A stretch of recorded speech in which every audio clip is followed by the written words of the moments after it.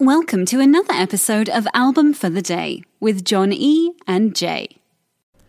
Album for the Day, November 27th, and we continue with our Thanksgiving weekend with Rock and Roll Hall of Fame inductees breakthrough album. Today, we go into the Velvet Underground with Loaded.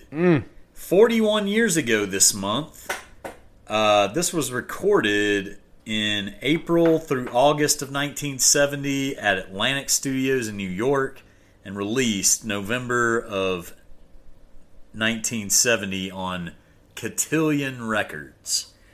And again, turns 41 this month. Oh man, this is like This is their fourth album. Fourth album. Very delicate band structure. Now, what we've been doing this month is breakthrough records. All right. Now, what we chose was literally their last record with the magical lineup. Yeah, and there's purpose behind that, and we can explain that. The Velvet Underground was pretty much known in New York underground, if we were talking breakthrough album for New York City, there's no way in hell we would have chosen this album. No. But that's not the standard we were putting it on. This is the album that came to the attention of the populace as a whole. Because the Velvet Underground were nothing until this album broke. You've got, Sweet Jane, even before this record, all right, the Velvet Underground were putting out amazing music. It's not about that. We went through and talked about breakthrough albums. And when I went through and talked about the Velvet Underground, they've got great white heat of records. And White Light. That's kind of the reference I was making there. Y'all gonna have to check into that one. But if it's gonna get you noticed by Andy Warhol, you're doing something right, dude. So move forward. So Lou Reed is writing these amazing songs. He's going through and doing this. I mean, he is literally the forefront of the pop art movement in New York City. And Velvet Underground will always be defined as it's in the name. It's in their name. They're an underground band. They were never supposed to be popular, but they became popular because Lou Reed was too big to be stifled. He was an icon for a reason. And so this was their last album with him, and he was a founder and the main songwriter. He left the band, actually, August 23rd of 1970. This album came out just under 3 months later. The drummer, Maureen Tucker, is credited on the sleeve, but she's not actually featured on Loaded. The drums were performed by bassist Doug Yule, his brother Billy, engineer Adrian Barber, and session musician Tommy Castanero. Yeah. So, and I like the loyalty. Leave her on the thing. She's part of the band, dude. Yeah, she was huge influence in the band. And the great thing is, if you get one of the CD releases, that it was first released on July 7th of 87 on Warner Brothers. The disc 5, or the 5-disc spanning box set, Peel Slowly and See, was released in 95, and it's got alternate takes and mixes, including outtakes with Maureen Tucker on vocals on I'm Sticking With You, and she plays the drums on I Found a Reason. But it's important to note that maybe she wasn't on everything that ended up on the wax, but still a prevalent member. She was on maternity leave, for crying out loud. Let's cut her a break. Yeah. And so the reason that this album is called Loaded, the record company came to them and said, we need some hits from you. We need some hits. We need an album loaded with hits. So they went and said, "Oh, this is definitely loaded, just like we're going to be loaded." So Lou while we Reed recorded basically it. saw that as an opportunity to play the double entendre game and Yep. was like, "I got your loaded Yep. right here. Yep. It's right here. We're No, it's loaded. on the wax. I promise. It's loaded. Yeah. I swear." Yeah. And so they made it a drug reference. They made it all the things that you would expect it to be. If you're going to be artistic, have more than one meaning. And again, made this their breakout album because of songs like, Who Loves the Sun, Sweet Jane, Rock and Roll, and New Age. In my opinion, and this is my humble opinion, I feel Sweet Jane is a top 10 of all time rock and roll song. Like, of Which all version? time. Ooh, that is a great question. Boom shakalaka. Boom shakalaka. So there was a huge Full controversy. version. Full version. Huge controversy over the final editing of this album. Lou Reed has consistently criticized Loaded's final mix, and he asserted that it had been re-edited and resequenced without his consent.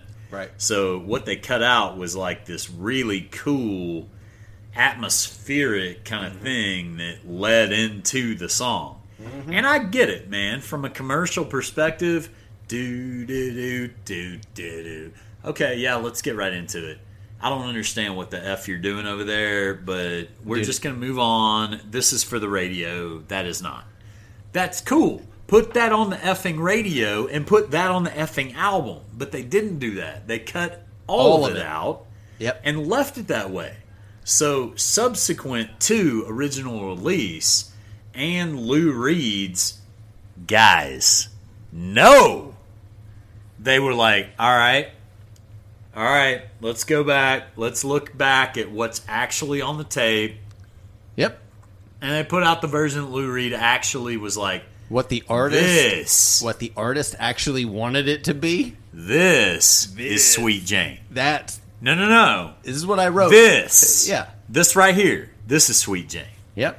And Yeah. respect him for being a total effing D-bag about it. Yeah, it's his song. It's his vision. Yeah. It's my baby. Yeah. It's my baby, dude. He is loaded with confidence. Magical. Just magical. Original copies of the album don't have a gap between Who Loves the Sun and Sweet Jane. Yeah. Because the end of the fade out of Who Loves the Sun is simultaneous with the first note of Sweet Jane. And it's this baloo, like kind of a weird And as it's going down, and all of a sudden you hear boom, and it's at the same moment. right. It's also the same timing, the same everything, and it is magical. And is- it seems sequenced Yeah. in that way. it's almost we like the did same that on song. purpose. It's almost like the same song. And I've heard that goes very few other through people. Yeah, I've Like- heard very few other people actually make an attempt to do a statement like that. So that's very cool. It's weird that, later on in the process that got taken away, since we've talked about, Abbey Road and Her Majesty and Yeah. all kinds of stuff on the tape. We wanted this, we wanted that. I'm like, just stop messing with stuff. Yeah. The point is, when you take something from 1970 and you're like, hey, it's 1994, I'm going to revisit this. Remember that what you create is copyright 1994. Keep in mind 1970 while you're looking at it. Mm-hmm. And you're not trying to make a 1994 piece of art. You're revisiting Adding. a 1970 piece of art. Yeah. And you always have to be true to that. Yeah. And I think that this is a great example of that. These guys were making huge statements. I mean, just like the fact that I think Lou Reed knew I'm done after this. I think he knew it in the recording. Oh, he knew. And then he came out with Rock and Roll Animal and Transistor. Lou Reed was not ever going to be denied, but he knew the Velvet Underground was limited based on how they were allowed to be in New York in this time frame. So many fences, so many boxes. Yeah. And it was that thing of you can only get out of Andy Warhol's wheelhouse for so long. That's how, look at their album cover. The banana with Nico. They were under Andy Warhol's little wing. Shadow. For his shadow. Shadow is definitely the best word. For a very long time, even though they were one of the most influential bands in New York. Once people started associating them together, it was difficult to disassociate them. And Lou Reed had to get himself away from the Velvet Underground to be his own artist. Exactly. Because he saw the limitations. Clearly so much better as a songwriter than anybody else in that band. He saw the box that he was stuck in. Oh, yeah. And said, I'm not okay with it. This is really his last effort at... Yeah, but Lou Reed is clearly the one and only of the Velvet Underground, Yeah, well, if you're listening to it, my personal favorites of the other stuff that I had never heard before, Train Round the Bend, Cool It Down, Oh Sweet Nothing. And I'm not going to take anything away from Rock and Roll or Sweet Jane because those are priceless. If you hadn't heard Oh Sweet Nothing by My Morning Jacket, they do a cover of that is absolutely ridiculously good. Jim James, he owns it. We're talking about covers, and this is the original. Listen to it here, and then find it on Spotify, wherever you listen to your music. Go in and listen to Oh Sweet Nothing by My Morning Jacket, and it is a pleasant, pleasant surprise. You heard it first here. Jim James, so close to a cult leader. Drink the Kool-Aid. Drink the Kool-Aid on that one. Anyways, well, today's album for the day today, November 27th, is Loaded by the Velvet Underground. Be sure to follow us on Twitter at album, the number 4 of the day. Give us a follow, subscribe wherever you listen to us, and feel free to shoot us an email with your suggestions and requests at albumfortheday@gmail.com. Thanks for listening, and we will see you tomorrow. Do do do do do do do do do do do do do do do do do do do.